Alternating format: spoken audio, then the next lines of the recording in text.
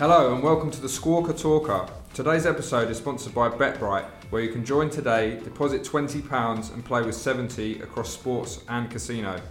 My name is Sam Long and I'm delighted to be joined by Mohammed Butt, Squawker's chief writer. How are you, mate? I'm feeling good. I mean, World Cup's over, pre-season is still kind of a drag, but you know what? I'm looking forward to the Premier League and transfer window and all that good stuff. Absolutely.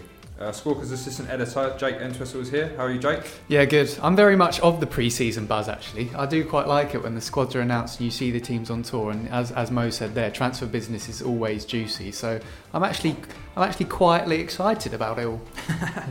And we're also joined by BetBright's Peter Welch. How are you? Hi, chaps. How are you? Good to be here again. So the World Cup is fading into memory, and today's episode is a Premier League transfer special. There's only one place to start really, and that is with Alisson's world record move to Liverpool. So to kick off, Jake, how good is he? Well, depending who you're listening to, he's either the Messi or the Pele of goalkeepers. So I think Liverpool have sort of addressed another issue that was a pressing issue. I think no matter what you think of Karius and if he is still a decent goalkeeper, I think just what happened in the Champions League final was enough to sort of crush anyone's confidence. And I think he's already had a couple of more mistakes in pre-season. So I don't think that's indicative of his quality as a goalkeeper, but I think in a Liverpool shirt, he's never really going to shine because there will always be that intense magnifying glass on his performances. So I think Alisson is a brilliant signing. Again, Klopp's been sort of roasted a bit for what he said 2 years ago about Man United spending 89 million on Pogba, and now he's bought a goalkeeper for 30 million less. So I agree with him. I think no one could have predicted it would have increased that drastically within 2 years, and he's had to do what he's had to do to make Liverpool a Premier League contender and sort of build on that Champions League final appearance. And in Alisson, they've got one of the most complete goalkeepers in football right now. He saves shots, which is obviously number one priority for your number one, but he's very good with his feet, as his compatriot Ederson is as well. So he combines all those things that you want from this modern goalkeeper that is encouraged to be part of the build-up play as well as actually keep clean sheets, and he's moulded into this hulking, handsome figure in goal. So I think he's ticking every single box that Liverpool wanted in a goalkeeper, and it is a good signing. The price, I think, is sort of redundant as long as they can pay for it, as long as they've worked out that there is a financial pathway forward for that not to affect them, then I don't see any problem with it. And it's, you'd look at his last 2 seasons at Roma and he's outperforming sort of his expected goals conceded every season. Even back in Brazil, he's always saved or conceded less goals than he should be expected to. So that's a good sign of a good goalkeeper, and he's up there with the best in terms of save percentage as well. I think the only people touching 80% last year were David De Gea at Man United, who obviously had that ridiculous season in goal. Jan Oblak, who for me, I think, although there's that Atletico Madrid factor, I'm still leaning towards Oblak being the best goalkeeper out there. And so he was top save percentage, 83%. David De Gea 80%, and Alisson is 79 or 80. I think it's been recounted a couple of times. But so they've bought a goalkeeper that statistically is one of the best in the world, not just the Premier League. So I think it's a very good signing.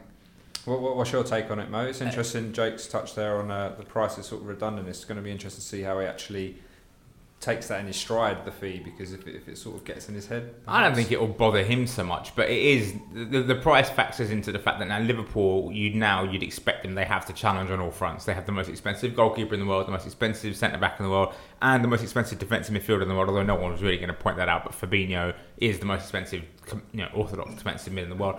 It's an interesting situation because I agree with Jake. As much as it's fun to laugh at Klopp, ha, you're spending all this money. You said you never would. You said even if you could, you wouldn't, and you are. And that's funny to laugh at him, but it is. He's had to. The market has exploded so much. He's almost had to, or Liverpool wouldn't. Liverpool wouldn't be able to compete and stuff. So, but these fees. I don't think they'll matter to him. I don't think they'll matter to the players. But I think it does create a media expectation of, okay, you've got to win now. And now, will he or won't he? I'm still not convinced about Liverpool. Even look, Alisson's a great goalkeeper. That's the first we should say. 7.58 8 out of 10 every game. But he's not He's not as, I mean, statistically, he's put up very good numbers, but he's not the kind of commanding presence that De Gea is at club level. He's not the kind of Jan Oblak or even ter Stegen at Barcelona, or Manuel Neuer, who'll probably get back to what he was after a year out. It's really weird to say, because there's nothing like, you look at a lot of the great goalkeepers right now, they all have something unique that makes them pop out. Alisson doesn't really have that, in the sense that he's just really good at everything. Now, I mean, that sounds like a weird way to, it sounds like I'm putting him down, but Petr Cech was just really good at everything. Petr Cech was not like the goalkeeper where you go, oh yeah, he's really good at this. No, he went under the radar for so long as one of the greatest goalkeepers in Premier League history, maybe the greatest goalkeeper in Premier League history, because he wasn't particularly great at any one thing. He was just really, really good at everything. There was no weakness in it. There's no weaknesses in Alisson's game, and that's going to help Liverpool. But I just think now the fee creates an expectation on Liverpool as a club to win the Premier League, or at least come closer than, 18 points behind Man City, 15 points. That gap has to come way down.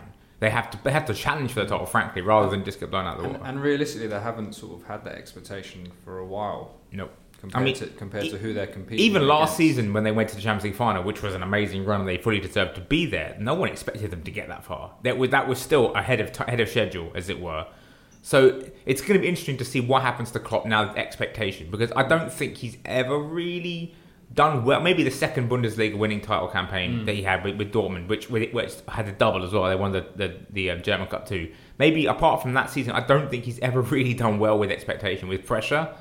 Although I suppose maybe it's a Champions League final 2013, you could argue, but it's going to be interesting to see. And regarding their league title, they're going to have to challenge the league title. But regarding that, I'm still unconvinced by Klopp's system of play as being viable for a league title campaign in a 38-game season it's 38 games. First off, Bundesliga has less games, and there's no winter break. Bundesliga has a 6-week winter break. I'm unconvinced that his style of play can last for an entire season. For the Champions League, I would put them as one of my favourite teams to make the final again. In all honesty, but as goes the league title, I'm still not sure. Just to bring you in on that, Pete, how's Alisson's arrival changed Liverpool's title price, if at all? He's certainly being billed as the sort of final piece of the jigsaw. Yeah, well, Liverpool currently 9-2 with BetBright to lift the Premier League trophy, which is shortened slightly 5-1 compared to a week ago. So the price change is probably more of a nod of confidence to the signing of Alisson, more than anything. Man City is still short favourites to retain the title at 4-6. But yeah, Liverpool much closer in the betting than they were this time last year. We're 12-1.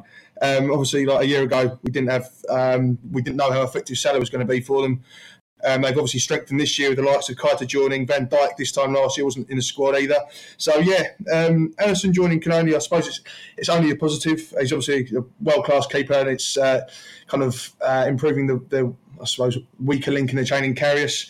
But last year's strong campaign, particularly in the Champions League as well. And obviously the added strength in depth they have in the squad compared to a year ago, that's massively improved their market confidence and Klopp's side. So yeah, I mean, the shift from this time last week from 9-2 to 5-1. 5-1 to 9-2. As I say, nodding confidence to the signing of Alisson. I think Liverpool are going to be up there this year. It's also worth noting that BetBright have got Man United at 6-1, Spurs and Chelsea at 11s, and a new look Arsenal at 25-1, which I think could be a nice little each way bet if you fancy a brave pre-season bet. I think it's a bit of an unknown Arsenal side, or newish look Arsenal side we're going to see next season. So I think 25 is a big price for them at the moment. And obviously head over to betbright.com/football for all the latest football odds during the pre-season. But yeah, I think Liverpool are going to be a very dangerous side next season. I think Alisson can only be a positive for them. I think what we shouldn't forget though is that Karius was actually very good last year. I mean, I know the perception of him has completely changed now, and maybe justifiably so.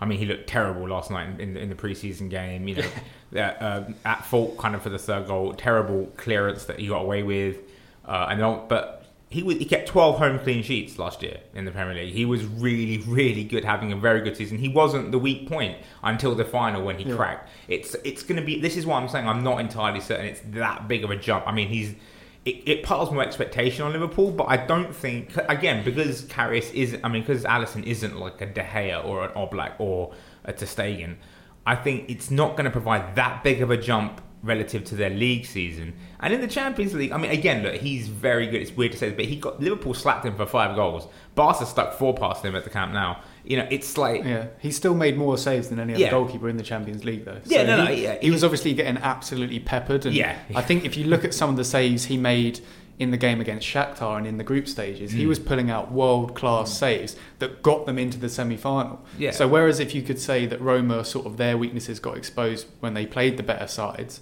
a main reason for getting that far was the fact that they had this incredible goalkeeper in between the sticks. So I agree with the point that Karius himself, he didn't even make an error in the Premier League last season, but he made 2 in the Champions League final. So obviously that's going to define him. And Alisson made 3. None of them led to a goal, but the errors were there. And as I said, Karius didn't make any in the league. And it sort of feels really unfair for him to be pushed aside. But I just think one defining moment like that it ends a career. And I agree with it. Not in the sense that I think Karius shouldn't deserve a chance elsewhere. I just think I can't see a path for him now at Liverpool because there will always be that extra scrutiny. Yeah. And whereas now it's a different sort of scrutiny with Alisson's world record price tag, you're just waiting for Karius to make a mistake because you've seen him make really high profile ones before. And he's made 2 now. Yeah, and no one deserves that. Yeah, as you said, I think you can already see the product of it in pre-season. The fact he's getting called out by a Tranmere player for not being a very good goalkeeper, which is obviously ridiculous because he's a Champions League finalist goalkeeper. He made mistakes there, but he had the most clean sheets in the Champions League last season. As Mo said, Liverpool's defensive record in the second half of the season, when he came in, he kept 10 clean sheets in 18 or 19 games for Liverpool, and they didn't concede many in that time either. So Karius, I think Alisson is an upgrade. I'll highlight that, but I agree with Mo in the sense that in terms of goalkeeping ability, he's an upgrade, but the more importance was because he made those mistakes that they just needed someone else, and they've ticked every box in the sense that Alisson is a complete goalkeeper. He's dribbling past players as well, which I think is underrated. That's going to be fun to watch. He's going to try that, isn't he? His composed demeanour, I think, sort of... You were saying that he doesn't really have a defining quality, but I think because he's so calm and collected, you don't realise that he's actually doing like Cruyff turns in his own box, and you don't realise that he's sort of dribbling past opponents. He had 100% take-on completion rate, which was 6 out of 6, which doesn't sound a lot, but that was the most out of any goalkeeper to complete 100%. So he's got this confidence, he's got this composure, he's comfortable with the ball at his feet, and he's brilliant using his hands as well. So, yeah, I feel sorry for Karius, but Alisson is objectively a better goalkeeper. And in terms of hair, I'll just add one final thing, right? Karius has Alisson has an exceptional beard, right? Really well maintained. And Karius, I've said it before, I'll say it again, you can't be a goalkeeper and have a haircut like that. You can't have a top knot, ponytail, whatever. He's got to cut that hair. His life will turn around instantly. He'll get a move to some... like a Wolfsburg level team, and he'll reinvent himself like Kevin De Bruyne did. It's what needs to happen. And I'm telling you right now, if David De Gea comes back from the World Cup with that stupid thing on his head, same thing, he's gonna suffer at some point in the season. Just like he did at the World Cup. Everyone was like, oh no. I was like, look, trust me. He had a great season, but he's got that haircut. He'll mess up. That's the groundbreaking statistical analysis we expect from the absolutely. This is it. This is the real hard stuff. Goalkeepers cannot have ponytails. So moving things on. Alisson isn't going to be the only goalkeeper on the move this summer. Looks like Thibaut Courtois is finally going to get his move to Real Madrid. So I'd like to know who you think Chelsea should turn to make their number one. Obviously, there's been some rumours about Petr Cech, quite a few names in the mix. Kasper Schmeichel. I'm going to say Jasper Cillessen. I think that's by far the most sensible option. I was thinking that might even be a good choice, a good shout for Liverpool, but especially now that Chelsea have got Sadi, it's the sanest choice in an insane world, you know. Kasper Schmeichel will probably be cheaper, be easier to get to, less issues about will he settle, won't he settle. And of course, Kasper Schmeichel's personality is pure Sadi, you know. Very, very similar to Reina, very loud, very confident, very big. But you look at the skill set, Jasper Cillessen, to be a Sadi goalkeeper, you have to be great with your feet. I think he almost values that more natural saving ability because Pepe Reina was his goalkeeper at Napoli for I don't know how long, and Reina hasn't been as good with his hands as he is with his feet for a decade. So, you know, to play Sadi ball, everyone has to be able to play. Everyone has to be able to pass. Everyone has to be able to participate, which is, which makes Kasper Schmeichel. I mean, he's not bad with his feet, but like his primary thing is whacking it downfield for Jamie Vardy. He's probably got the longest kick in the Premier League. It's Chelsea are looking to offload Giroud. Are they not? That's not really what Chelsea need is someone who can play. And Jasper Cillessen is far too good to be a backup. I still don't know how he's happy being a backup at Barcelona. I mean, I know it's Barcelona, but that's still ridiculous. He's been there 2 seasons. He only started regularly in one competition. That's the Copa del Rey. He's won it both years he's been there. The only guy to do that before him was Ter Stegen, who's now one of the best goalies in the world. Cillessen he's 27, so he's not like young, but he's goalkeeper young. Yeah. He's good with his hands. He's a big guy, got a good frame, good imposing presence, and he's phenomenal with the ball at his feet. Ajax school, Dutch, got to Barcelona. I mean, only gotten better at Barcelona. And in terms of what Chelsea need, that's exactly it. He's got a 60 million buyout clause. I think you could probably get him for 40 million. Yeah, I don't. Barca aren't smart enough to hold out for the clause. I think you could probably get him for 40. Maybe bundle him into the Willian deal. I mean, well, I'm sure we'll get back to Willian, and I mean, good lord, but we'll get back to that in later. But yeah, why not try that? Why not be like, why don't you have you're a Cillessen? You can have, But we'll get back to Willian later. But yeah, I think Cillessen is the one by far. I think another. I was trying to look at sort of, as we said, we identified there. What you need to be able to do is play passes and be comfortable. So I was looking. Obviously, Alisson strikes you as the best goalkeeper, but unfortunately, I can't get him. Well, they wanted him, didn't they? Edison would be another brilliant Sarri goalkeeper. Not going to get him. So then I was just looking at sort of statistics that matched up with those two. And I don't think they will get him, but there's the Dijon goalkeeper has actually got surprisingly high short pass statistics and dribbles attempted. So if they were looking for a really rogue option, maybe give him a shout called Baptiste René. That would be like my rogue, like if you were trying to find a statistical profile. But then Burnley have got 3 really good goalkeepers and they all can't play. That's a good shout. So again, I don't think they're maybe going to match up, but maybe you sort of get a Premier League goalkeeper and you say, right, because Tom Heaton, people forget he was like going to be England's number 1 until his shoulder popped out. Like that wasn't because he was a bad goalkeeper. So yeah, I'm not saying that he's going to be the typical Sarri goalkeeper, but you maybe inquire with Burnley, and then you've got Jan Sommer from Gladbach, who is a Switzerland goalie. I've been reading a lot of reports recently that he might be on the move, and whenever I watched him, he seems he's a very good shot stopper. I think that's what he's made his name for. But again, he looks comfortable with the ball. Again, he ranks highly on this short passing metric. So he's obviously encouraged to play with the ball at his feet. So if he's available for a cut price, then he might be worth bringing in. Because if Courtois goes, they're going to need a goalkeeper because they've got Willy Caballero, who we've seen definitely isn't going to be up to it with his feet. Fresh from his assist. I was going to say, you know what? Maybe they get Cillessen and maybe they get Heaton as well, or one of the Burnley guys, because they need 2. They just sent Eduardo to Vitesse, didn't they? I don't think you could. I don't think you could even have Caballero on the field in the Saudi team. He's shown already he can't even handle. Like he literally passed it to Rebic. I don't think you would even. It chipped up perfectly. I would say you probably couldn't even put him on the field for Saudi. I would if I'm Chelsea. I mean, they probably won't because he's probably on small wages and he came for free. But I would get rid of him. I would get in Cillessen and one of the Burnley boys, Heaton probably, because Heaton will help you with the quotas because he's English, obviously homegrown. And if you ever have a problem with Cillessen or anyone, I mean, he's really solid, Heaton. So. Yeah. Sommer would be sort of my if you want to go European, and maybe get because what I've read as well, they won't get much for Courtois, so they're not going to be. Yeah, so he's got a year left. So if they've just spent 60 million on Jorginho and they're going to be looking for, depending where the Hazard goes, obviously they might not have loads of money. So I think Sommer could be sort of the maybe the budget option for a year at least, and then you try and identify a target that's pure Sarri. Well, I mean, to bring in Willian back again, I mean, they're apparently looking at like 80 million or something, so maybe they'll make their money on that. I guess, yeah. So moving away from goalkeepers, moving to the midfield transfer market battle. We've got so many new arrivals this summer. So Fred, Fabinho, Keita, Jorginho, Torreira. Well, I'd like to know, which player do you think is best suited to their new club? I mean, I did a rank on this, so I literally got an order for you. But, so I'll go with the order. But the thing is, first off, they're all suited to their clubs.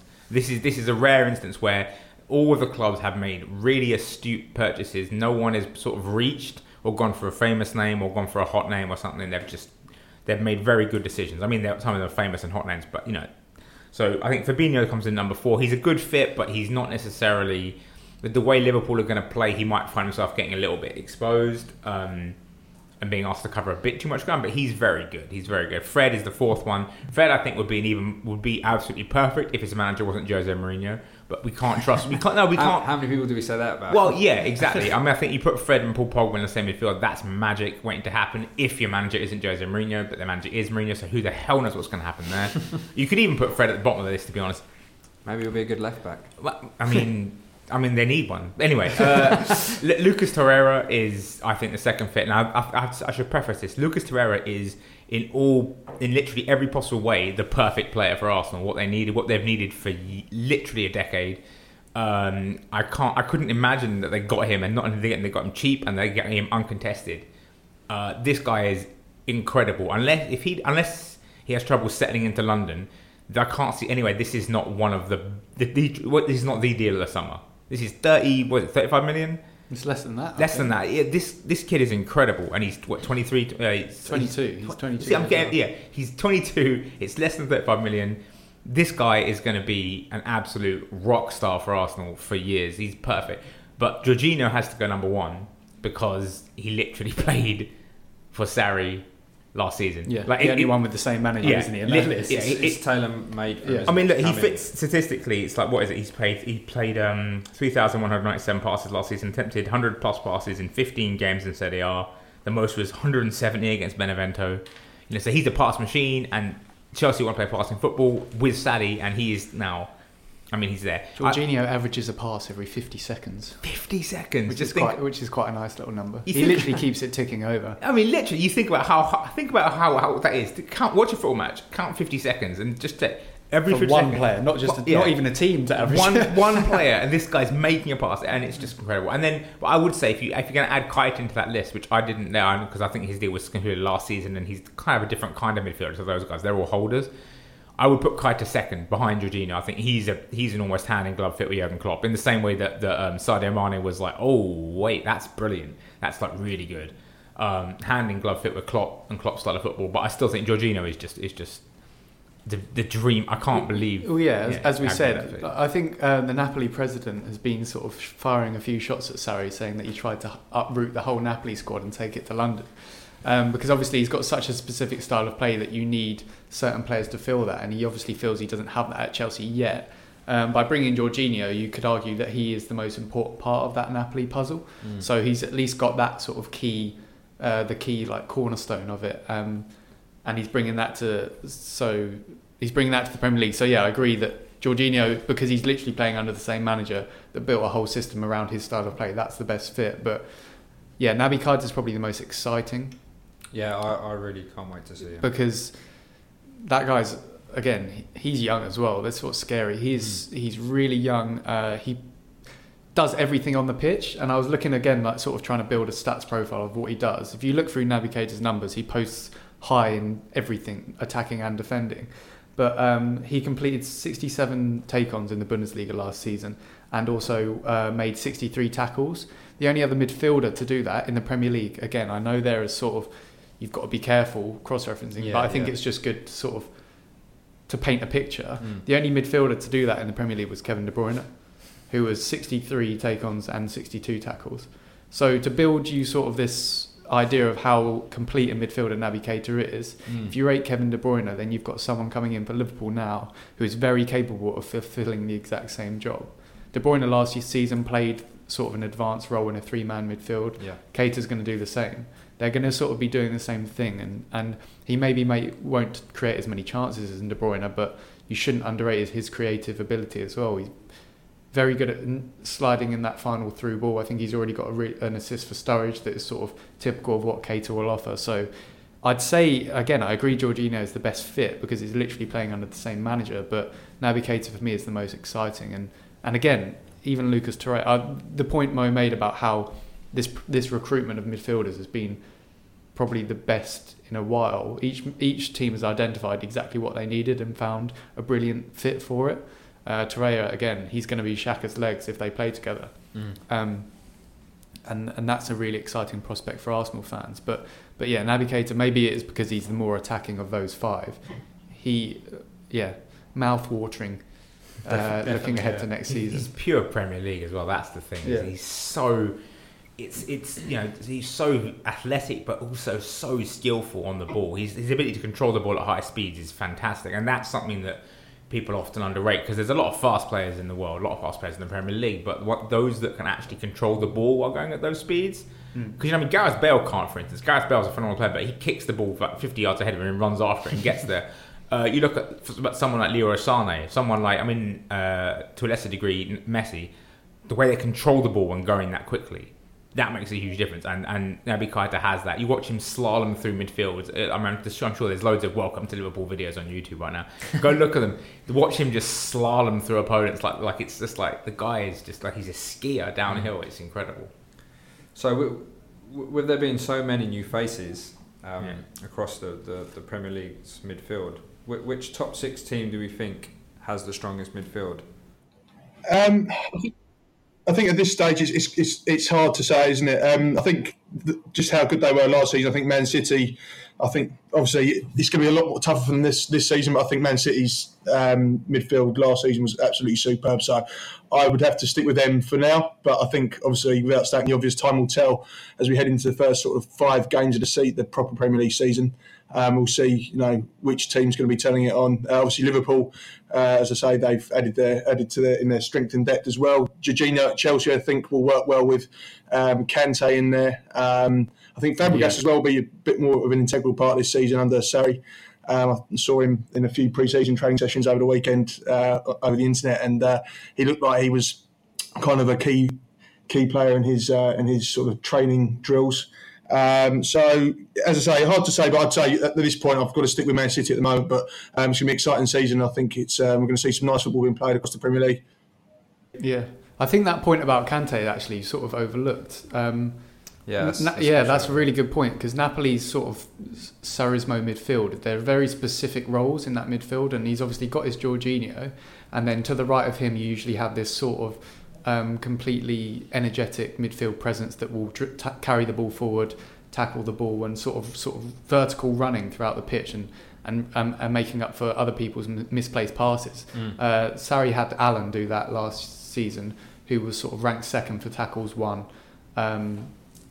Lucas Leiva was first, Torreira was third, so that gives you a sort of, again, that's more ammo for Torreira fans out there as well, that he ranks up with those players. But then what they're missing, and what Fabregas will potentially play the role of, is this sort of more advanced left-sided midfielder that sees a lot of the ball and is sort of is Jorginho's first outlet. And last year, obviously, that was Marek Hamsik, who saw Napoli all-time record goal scorer, brilliant attacking midfielder, both-footed, can shoot from anywhere, can create from anywhere. And Chelsea perhaps don't have that. Fabregas obviously used to play as a false 9 for Spain and for Barcelona, so he has that attacking pedigree, but whether he now has that dynamism to play there will be really interesting. I feel like he could still do a role there. I just don't know if Sarri will want to rely on him to fulfill it. So Chelsea midfield on paper, Kante Jorginho is an incredible match. I think Sarri would have walked in and seen Kante filling that Allen role and think, I actually might have upgraded here. He might be tested more on the ball, but that right midfielder had some of the lowest pass.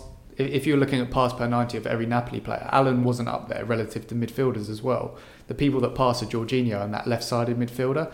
Fabregas, we know, is a brilliant passer. He's a brilliant creator. I just worry that maybe the dynamism isn't there to fulfill the role. But as Pete said there, he could play an integral part if they don't find someone in the transfer market. What about Ruben Loftus-Cheek? Yeah, that's another one where I'd love to see him play in that role, because again, he is creative, he can carry the ball, he can win fouls. He needs to find that sort of killer goal scoring instinct if you wanted to nail down a role there, but you would love to see him given the chance. And even Ross Barkley, again, you forget about him because he's been injured, but his profile of a player is very similar to what Sarri would look for in that role, whether he trusts him and whether he's fit enough to carry that out. But they have got 3 players that are all competing for that role, but none of them are actually 100% going to start. So I think for the first part of the season at least, we'll definitely see him experimenting with who to play there, unless they obviously bring in sort of a high profile, right, this is the guy I'm going to play there. I'd be surprised if they bring someone in there. They're in the Europa League and they've got other, maybe more pressing needs like up front. I don't think Morata will be the guy for Saudi. But I think Jake said it there. There are three guys. There's Cesc, there's Loftus-Cheek, and then there's Barkley. I think those two will compete for the role. I think Cesc will be the best fit because I think, obviously, again, as Jake said, no dynamism, but his movement is still spectacular. He's such a clever player. Yeah. Look, defensively, whatever, he's terrible. We know that's the point, isn't it? That's the whole point of that system. Jorginho does it, and Kante does two midfielders work. Exactly. That's the beauty of it. This is we could be about to see a Cesc Fabregas sort of renaissance. I know he played very well when they won the league title 2 years ago, but I think this could be genuinely Cesc back to his most Cesc-ness. Cesc-ist? I don't know, whatever. Sound like a Twitter handle. I do. But you know what I mean? It's like this is... Because playing the deeper role, we all love the idea of him being a quarterback because his passing range is so good, but he doesn't have anything like the mobility or defensive responsibility to play there. Even with two guys, even with Kante playing next to him, Chelsea was still open. Yeah, it's because he just does nothing. And it's but you put him further forward, and you have the ultimate pass machine behind him, just spitting the ball up every 50 seconds, and you have Kante still behind him. This could be it. This could be the real Cesc renaissance because he's going to be floating into attacking areas. His movement is exceptional. He can still finish. He can still score goals. Yeah, definitely. Final passes galore. I think this is his time. And I think that's partly why he very quickly walked back those comments about Conte. Just like, I don't want to upset the new Italian manager. Like, oh no, Conte, good guy. He was good. It's. I think he wants to play under Saudi. I think he will play. And as Pete says, I think he's already looking pretty integral. I think he'll have a big season. I just hope it doesn't negatively impact Loftus-Cheek too much. I want Loftus-Cheek to play. The thing is, the one final point that is really key on that is Hamšík hardly ever played 90 minutes. Yeah. So they used him as like, you are our main guy, you're the captain, we want you, but we'll win the game in 60 minutes. And then I'll just bring on Zielinski, who was a brilliant young player that Sarri helped develop. But Zielinski never really started. That could be Loftus-Cheek. Yeah, exactly. So the ideal scenario would maybe, again, for a season, be use Fabregas and play him basically an hour at a time, and then you develop Barkley or Loftus-Cheek in the Europa League plus as the substitute, because the more you think about it now, it's actually quite exciting to think that maybe we do see peak Cesc Fabregas again, because although I said he's lost the mobility, 31 years old, he is the same sort of age as Hamšík, and if Hamšík was... I personally loved watching him for Napoli, so now it would be sort of almost hypocritical to say that Fabregas couldn't fulfil the same role, so... I think that's a good point to point out that Chelsea's midfield actually, two of the three places are brilliant, and then there's this potential for Fabregas to take off once again. Again, Man United's, I think on paper, Matic, Fred, Pogba is kind of monstrous, but again, you have to look at who the manager is. Yeah. I think if you put Man United's midfield with any of the top six managers, it would be the best midfield, which sounds weird to say, but you look at the sheer ability of Fred and Pogba, and Matic is just very big, very strong, very powerful. You play them in a sort of inverted three, so you have two guys and then one guy ahead, not a 4-2-3-1, but like you have Fred Gilmore at the base next to Matic. Matic is just defending, and then he can run forward. Fred stays at the base, orchestrates the play, and Pogba moves forward into attacking zones and just absolutely destroys everyone. And Fred is such a quick passer at the base of midfield, such a quick mover, he can escape the press. That was United's big problem before with Matic there. Matic passes the ball very slowly. And apart from a few handful of moments, he doesn't really carry the ball very well. So in theory, again, this is in theory because Mourinho is their coach, that midfield three is very, very, very strong. But it's not gonna work like that. I think I have to agree with Pete. Ultimately, City's midfield is still the standard. They need a new defensive midfielder because Fernandinho is 33, 34 now, and as we saw in the World Cup, the guy's got weaknesses. So. De Bruyne is amazing. David Silva is amazing. I think Riyad Mahrez' signing means Bernardo Silva is going to play more in field as well. Yeah. He's going to now start to trend. They're going to have a changing of the Silvas, in midfield. So I think as long as they sign a new defensive midfielder to be the heir to Fernandinho, or sign a left back and move Delph in there, as long as they do that, their midfield is streets ahead of everyone. So obviously, so far we've just been talking about the top six mainly, but if we look beyond that, there's been a lot of transfers taking place that have been quite interesting, and I'd like to know which ones caught your eye the most. I think I think Fulham's capture of Jean-Michel Seri has got to be the standout one. It sort of came from nowhere, didn't it? Yeah, exactly. The guy was sort of nailed on to join Barcelona last summer and ended up posting in an open letter about how upset he was the move had broken down. So for him to be attracting interest from the La Liga champions to be says something a lot about the talent he has. And again, if you look at what Fulham did last season, they passed every team to death. That was what they did, and they maintained that sort of 60%, 65% possession average against each opponent they played, and they've bought a guy that did exactly that for Nice.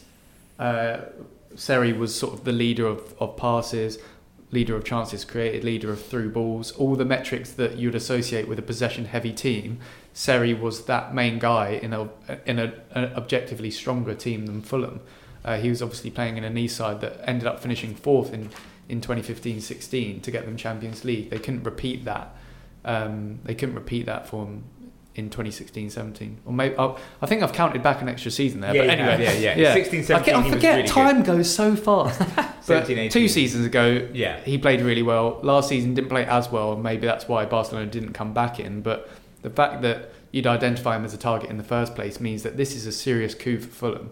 And I was reading, I was sort of following their friendly with Lyon the other day. They got battered 4-0, so that maybe isn't a good sign. But the sort of person running the Fulham account was trying to give a really detailed view of what Seri was being asked to do, and they said, he's dropping in between the centre backs. He's playing the sort of quarterback role. So they've obviously identified someone that's going to become their Jorginho in a sense, the guy that just has all the touches, all the passes, dictates the play. Seri isn't brilliant defensively. He's going to play deep by the sounds of it, but he's not going to be their main sort of defensive output. They're going to try and keep the ball, and his main role will be to do that. So I'm really looking forward to see him play for Fulham and whether they can sort of escape the pressure of changing their style. I think, as we said, I think we always use Bournemouth as the example. They're the team that tries to play football, but they're not going anywhere with it. And do you become like Burnley? You just become sort of a solid defence and get Europa League football. So I hope Fulham stay true to it. It'll be a test, but they've brought someone in that will help them impose their style on other teams rather than get styles imposed upon them. Yeah, I mean... Sorry, go on. I was going to say Seri. I think that's a fantastic shout, fantastic signing by them. The reason Barca didn't go back is because they signed Arthur, the Brazilian, who 21 years old, same positional profile as Seri. So I think that's basically, they thought, we've signed younger, more potentially better guy. I think Seri's phenomenal. I think what's going to be fun to watch is his long passing over the top, very quick, very fast, long through balls over the top for Ryan Sessegnon. That's going to be fun. So, but obviously now Jake's nicked my idea. I would say, there's 3 that stand out for me, right, at top 6. Ricardo Ferreira to Leicester. I think 25 million euros is a fair amount of money, but I think he's a really, really solid right back. That was ages ago now. It was. That's before the World Cup. I know, but I still think it's a good signing. Ruben Patricio to Wolves is obviously the wait what signing of the summer. It's they got it for free, but now it looks like Sporting might come back and try and get some compensation. But I think, and it hasn't happened yet, but I think Yerry Mina to Everton is looking more and more likely for 17 million euros. I think that's phenomenal. That's a brilliant sign. As you saw at the World Cup, that guy is an incredible defender. Look, on the ground, he can be a bit ropey, but in the air, he's phenomenal. He's just an absolute titan. And what the Premier League defenders need to be good at, above all else, is defending aerial balls, defending crosses. You put him with Pickford, who is also excellent, the World Cup. They will be a phenomenal little duo there. Yeremina can score goals for fun. And Everton have got Gylfi Sigurdsson, who takes great set pieces. I think that's a match made in heaven. 17 million euros for a defender of his talent. He's 24 as well. It's absurd. I'm sure Barca will put a buyback in there, but I think that's very good. Everton have got a history of helping Spanish speakers settle very well in the region. I think that's if they can put it over the line, that's a phenomenal bit of business. He can't play passing football out the back very well necessarily. That's where Barcelona catch him out. Playing in the high line, bringing the ball out the back. He's not the best at that. He's not the best. He's not Davinson Sanchez. Both Colombian. He's the lesser of the two footballers. Davinson Sanchez is the guy you want if you want to bring out the back. But the reason it's such a good partnership is because he does that, and then Yeremina is just a dominant force in the air, defensively, physically. And I think that's going to be, if Everton can get that one over the line, that's huge. That's really, really good, and that will allow them to that will allow Michael Keane to just develop his own sort, because Keane's good in the air as well, but Keane's also better on the ball. And that will allow Keane to sort of develop. He has this gigantic bodyguard next to him, sort of, instead of having to carry the corpse of Phil Jagielka. I was going to say, as long as they've been off Williams and Jagielka this season, like no matter what they've been in the past, good defenders, good Premier League defenders. Last year they looked absolutely woeful. You put Keane next to Yeremina instead of one of those two guys, and instantly Everton become like an actual good team. And it's going to. I think that's what they tried to achieve with Mangala, but he sort of exposed himself as being a bit injury prone and really erratic. Yeah, that's the problem. And and they've got rid of Everton. They got rid of Rooney. So that's huge. That's a huge, because Rooney was a sentimental thing. It was like, oh, Wayne Rooney, we love him, but that was always a horrible fit. He was finished as a footballer a long time ago. What about Richarlison? What do we think of that? That's going to go over the line. It's big. It's a lot of money.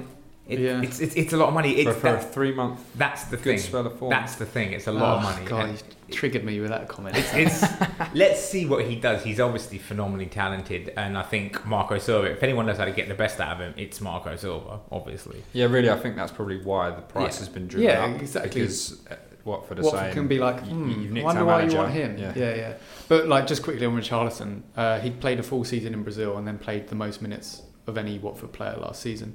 Was incredible in the first season, ranked highest he ranked in the top 3 for shots, chances created, aerial duels, assists, goals. Like, he did everything, and he's got the physical profile and the technical profile to be any sort of forward that Marco Silva wants him to be. That's why he's expensive. His output last season was disappointing, and towards the end, yes, he did look bad. But if he tones up, who didn't know Watford? Yeah, exactly. After Christmas, they were just But all of his in terms of percentages, everything was sort of 50 or below, which is bad, and that's objectively, you want to improve that. But if you tune everything up to 60%, you've then got that 5-goal, 4-assist striker in 3 months, and you've got that for the whole season. So I think the upshot and the ceiling of Richarlison as a player is massive. And 50 million sounds like a lot, but if it's 35 million with add-ons and then what is he, 21? Other bonuses, he's 21, and it was his first season in the Premier League, and he got made into sort of the main attacking force of a Watford side. Like, if you're bad, that doesn't happen to you. So it might be a bit much, but I think a lot of people will be sort of being like, that's why they bought him. Maybe not even this season, but they've been looking for a Romelu Lukaku replacement. What does Romelu Lukaku do? He was the ability to play on the wing. He was physical. He could dribble. He could finish. Richarlison can't do all that yet, but if you were looking at a profile of a player, he could very much become that sort of striker again, and he might become the centre forward.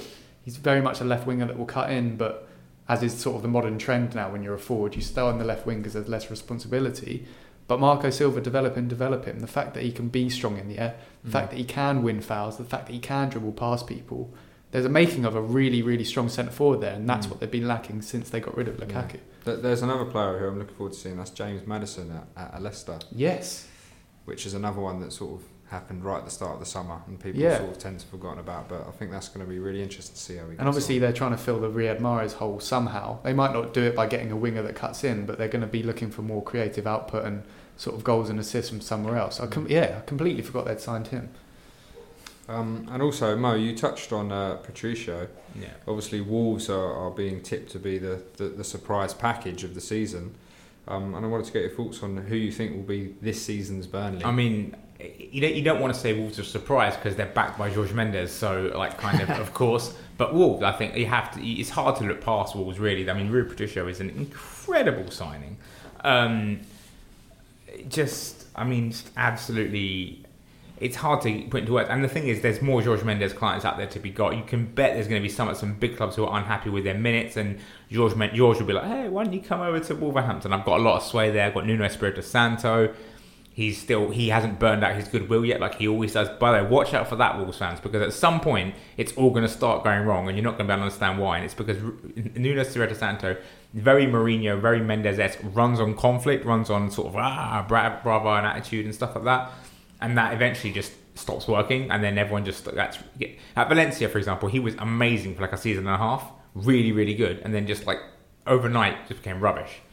And I think that's the worry with Wolves. I don't think it will happen just yet. I think there's still room for them to grow, but I think they might finish like 7th or something this season, then suddenly next season, inexplicably, they're all rubbish. But yeah, I mean, Ruben Neves still has always been a Premier League quality midfielder, even like top Champions League quality midfielder. So he's now going to be at his level. He's still so young, and he's still he's like 21, isn't he? Something like that. He's phenomenal. He's the Portuguese Xavi. I don't know why or how he managed to go to Wolves. I mean, I know why, but like it's just the bigger clubs should have been all over that guy. Captain at 18 of Porto, and that was a bit weird, but like he's been there. He was their best player at 18. He's incredible. He's just incredible. He's going to be so good next year to watch. So I would say Wolves outside shout for Fulham, just because they play their own style of play, and that's always hard if they remain confident in what they're doing. That's always hard to judge for. And Sessegnon in the Premier League, I mean, if he scores a few early goals, man, we've seen with Harry Kane, not this season, but in his first season, we've seen what a wave of confidence can do for a player with really good talent. You know, and it's like if Sessegnon scores some early goals in the Premier League, everyone's going to be buzzing off this guy, and he's going to feel so full of confidence. And as long as Fulham don't overuse him, yeah, I think Wolves are the good shout. Realistically, I think if Sessegnon starts well, has a good first half of the season, then someone's going to buy him in January and put the dough down. I think even if that happened in January, it would be like finish the season, but then we're getting you in the summer. Yeah. Because it would be finish the minutes, but there's potential for that to happen. My sort of shout for that, I want to sort of go opposite and just say that, by the way, don't get sucked in by West Ham's business. That's the thing that I'd want to say. It's like they're buying some like cool names and some really exciting players, but like as I said, in terms of name, but their recruitment, as we were sort of praising sort of the midfield purchases that had been made. Felipe Anderson, yes, has the potential to be very good, but only played 1,000 minutes last season, so there's that injury proneness. Jack Wilshere, for free, is very good, but I feel like he's still living off a reputation of when he was a brilliant youngster. I don't think he's going to quite replicate that.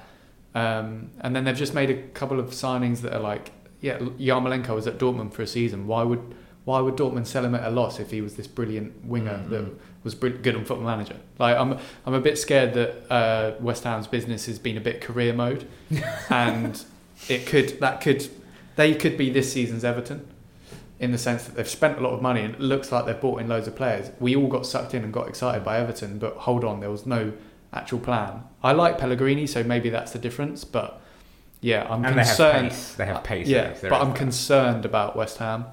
Rather than so they're sort of my opposite of that tape. If you were going to say a team that could be in trouble, that shouldn't be in trouble, it would be them. What about you, Pete? Is there anyone who's caught your eye during pre-season? None in particular. I think if you're a West Ham fan, I actually think you'd be excited about the signings they've made. I think Wilshere has got the opportunity now to really, obviously he was loved at Arsenal. He didn't really get the opportunities. I think injury got in the way. I think if he keeps himself fit, I think at West Ham under Pellegrini and with the sort of positive signings they've made, he can really have a sort of exciting and sort of landmark season for him. I think he's always been one of those guys that, so just as he's getting into the swing of things, he picks up an injury and he's never really shown how class he is. I think he might have the opportunity to do that at West Ham this season. So as well as their other signings and with Pellegrini at the helm now, I think they're going to have a very I hope for their sake, I think the fans deserve an exciting season, and they've been through a lot the last few years. I think hopefully this season things might look a bit more prosperous for them. Yeah, and obviously we're talking about who's going to be the new Burnley. How do we think Burnley are going to get on in the Europa League? Their squad's looking. Have they signed anyone? Haven't signed anyone yet. No. Yeah, that's concerning because they had a small squad anyway. Yeah, exactly. Yeah, and it was very much built on. I know their style is probably not that intensive in terms of Jack Cork covered the most distance, so he needs some help. Otherwise, he's going to literally run himself into the ground. But yeah, Burnley in general are a bit concerned. I'm sort of an idealist and purist and maybe a bit naive, but I think those sort of defensive, like hyper-defensive situations aren't that sustainable either. I think eventually, because they had that 10-game winless streak, didn't they, last season? So they've definitely got the things in place to perform well and not get relegated, but I feel like trying to replicate a 7th place finish with other teams around them sort of spending money and looking like they're sort of trying to develop a philosophy. I think Burnley aren't going to have the same fairy tale season as last season, but I'd be very pleased with Sean Dyche to see them do something with the Europa League campaign they've got ahead, because that would be really cool to see them sort of get past a few teams, and as we've seen, if you can defend well, that has been the sort of in terms of tournament or knockout sort of structures, everyone at the World Cup that defended well went the furthest rather than the attacking teams. So, as I said, maybe I know nothing and think in terms of like a short-termist point of view, I think Burnley's system and the players they've got and what they're trying to build might sort of fall apart soon. But this particular season might be the one last hurrah where they just build on this solid defence and don't concede any goals and sort of rely on some obviously attacking they've talent. got to get past Aberdeen first, but Yeah. it would be great to see them sort of draw a really big team in the group stage, isn't it? That's what I mean. Just two-leggedly, their style of football is perfect for that. Yeah. Don't concede away from home, win one at home. You're free. Yeah, I think they're in big trouble. I think if you look at historically tiny teams that have overachieved like this, you look in La Liga, you look at Celta Vigo Real Sociedad made the Champions League one year. Celta Vigo did it. Next season they get relegated. Trying to stretch a small squad over one competition for basically 38 games a season. We've seen already with Chelsea, and Chelsea have much better players than Burnley. It's one thing when you're playing one game every week, as Chelsea stormed to the league title, always looked tactically prepared, always looked like they knew what they're doing, because they had all week to train. They were well rested, they had rest days, and they had like 3 solid days of training, and then they had another rest day, and then they could play the game. When you're playing in Europe, you literally don't get that kind. You maybe get 1 day a week to properly train tactically. Otherwise, you're just doing rest. You're doing prep work. And that makes it very difficult to do what Burnley did. Burnley always knew what their opponents were going to do. They always had a very solid plan to stop them. I worry what's going to happen now. Now that they've got a game every few days, and it's Europa League as well. It's even more awkward than Champions League. It's Thursdays. That's really awkward. It's going to delay all their games to Sunday. You're not going to have much rest. Unless Sean Dyche treats the Europa League as just a sort of treat to play his young players or something. But do they even have that? Burnley don't strike me as how even having a deep-rooted youth squad. Yeah, I don't even know He what certainly doesn't rotate a lot. I mean, this is just to say, I think this is. It would be nice. It would be amazing if they could somehow pull it off. It would be a miracle, because it would be nice to. And I do think actually, if they prioritise the Europa League, I think they could pretty much go far in it. I think they get out of the group. I think the group stages, no one's going to want to play Burnley. They're very awkward, very difficult. We saw what Fulham did in 2010. They made the final with it. Well, it was the UEFA Cup, but we saw what they did. It's very hard to play against a team that's defensively solid and knows how to break on you at home. But that would basically, for me, that would entail they'd have to almost disregard the Premier League. They'd have to start rotating, resting players in the Premier League, because otherwise they'll be exhausted for the Europa League. If they do that, I do think they're in danger of maybe not getting relegated, but it wouldn't surprise me if they were sucked into a dogfight, because juggling 2 competitions is very difficult. Sean Dyche has never done it. The Burnley squad has never done it except Defoe. He'll know what it's like a little bit, but I mean, how fit is he even going to be? It was a fairy tale last season. It was amazing. They deserved their finish. I'm not saying they didn't deserve it. They fully deserved it, but they haven't improved. As Jake says, everyone else around them has improved. They haven't improved. They've stayed absolutely the same, unless they do make some really, really good signings. And I think almost for them, it will be quantity over quality. They just need depth. They need bodies so they can rotate. But unless they make signings, I suspect they will crash pretty hard this season. It's definitely going to be interesting. So finally, it's time for a bit of pre-season chat. The International Champions Cup games got underway at the weekend. Yes, what a tournament! And I wanted to see what's been the most absorbing pre-season friendly that you've watched so far. Arsenal's demolition of Boreham Wood was a masterclass in attacking talent. But no, seriously, I really enjoyed the Dortmund Man City game. I went back to watch that one specifically because there are a few players I wanted to keep an eye on. And although Man City's team does not resemble their Premier League title winners in any sense, really, what's really interesting is watching Dortmund they've obviously got a new manager as well. Yeah. And there's some really strong patterns of play that are developing there, playing out from the back. The goalkeeper that they've been using in the Champions Cup, they just signed on a free, and they've looked like Favre looks like he said, right, okay, you might not be our number one, but we're expecting you to do exactly what you should do. And it's really funny to watch him because he doesn't look that comfortable with the ball at his feet, but he just keeps always getting the ball given to him. And he's, again, we were saying with Alisson earlier, he's, as a goalkeeper now, you're tasked with almost being that first pass rather than a goalkeeper. So he's obviously implemented a style, Favre, on Dortmund, and it looks really interesting. The one thing they don't have is a striker, which is odd because there's been times where they've done all these patterns of play, they've worked a brilliant space, you're expecting a low cross into the box, which Man City were brilliant at last season. There's no striker to tap it in.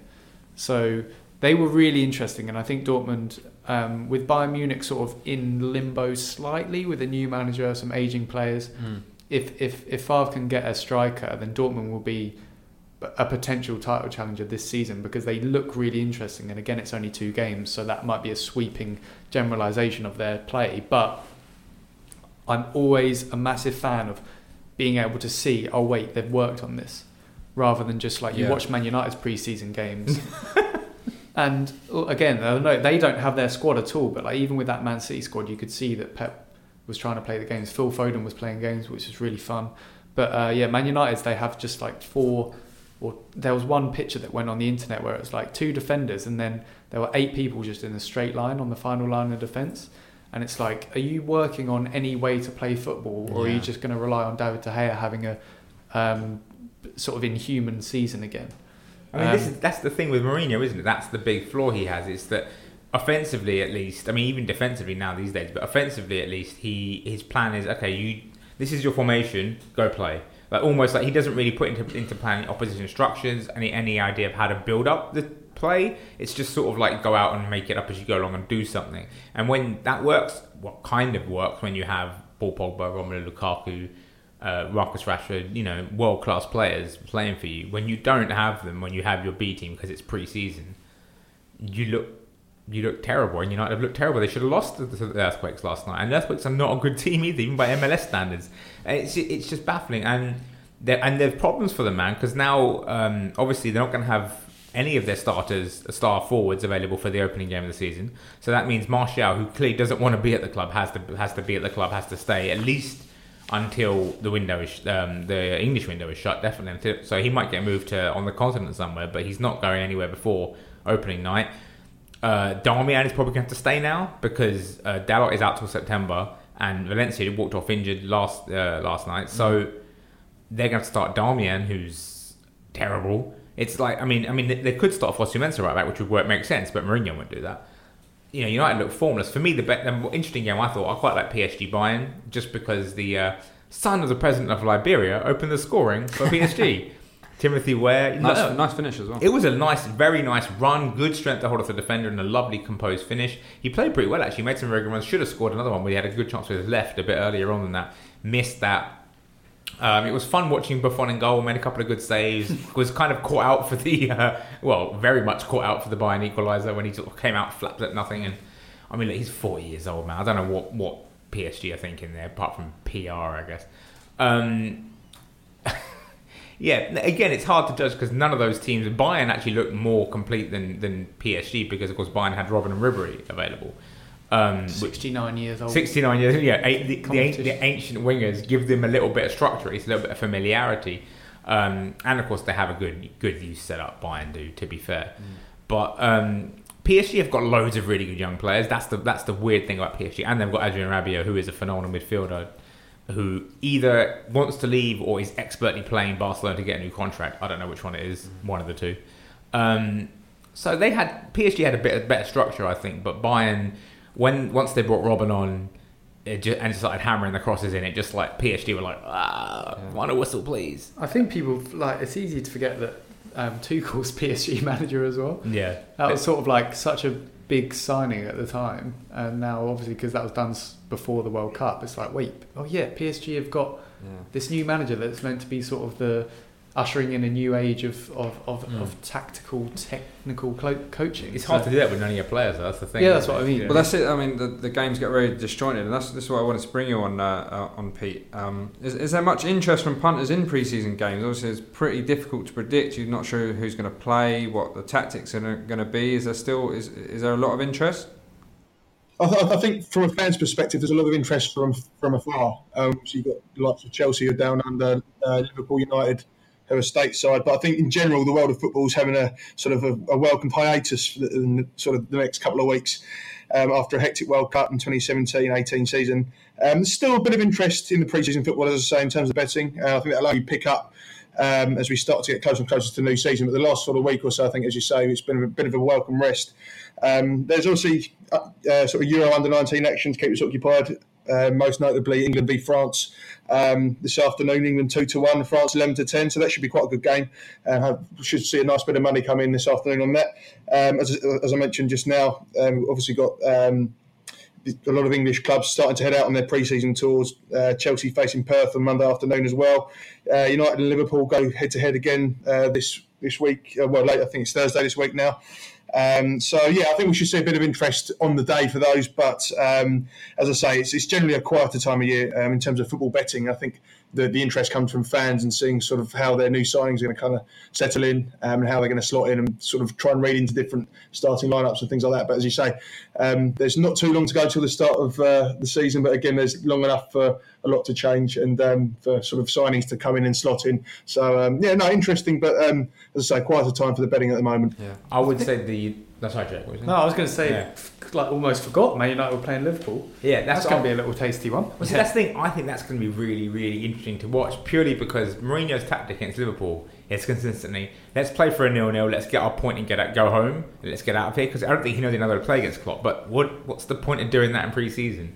So what's he going to do now? Is he actually going to try and play a game against Liverpool? Is he going to try and attack? That's going to be fun to watch, because with nothing at stake, you'd figure Mourinho might actually go for it. Because otherwise, he is petrified of Jurgen Klopp's teams in the same way that he used to be petrified of Arsenal. And it was just like, we're back in, they're talking over a decade ago, he used to just park it against them and not even give them an inch. And I think he does the same against Liverpool. And it's going to be fun to watch him actually, because you can't imagine he'll do that in pre-season. There's no point to do it. If he's been watching Daniel Sturridge, he needs to be petrified.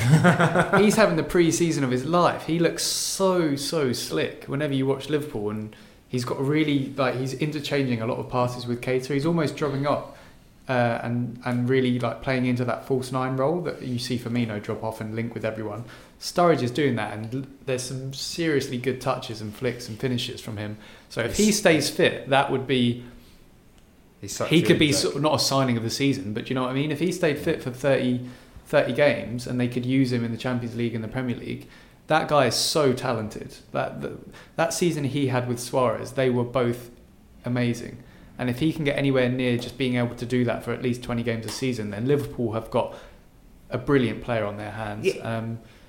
Mourinho should be hatching a plan to stop him wreaking havoc. I think. See, what's interesting about Sturridge is because when he was last at Liverpool, he didn't fit with what they were doing at all, because they were becoming more a possession team, but they were playing more passing, proactive football with Coutinho and Firmino, and it didn't look like he fit what they were doing. But last season, with the explosion of Mohamed Salah, it's almost created a space for Sturridge in the team, because he can do that role. He can play on the wing, come in, make goal-scoring runs, score goals, carry the ball.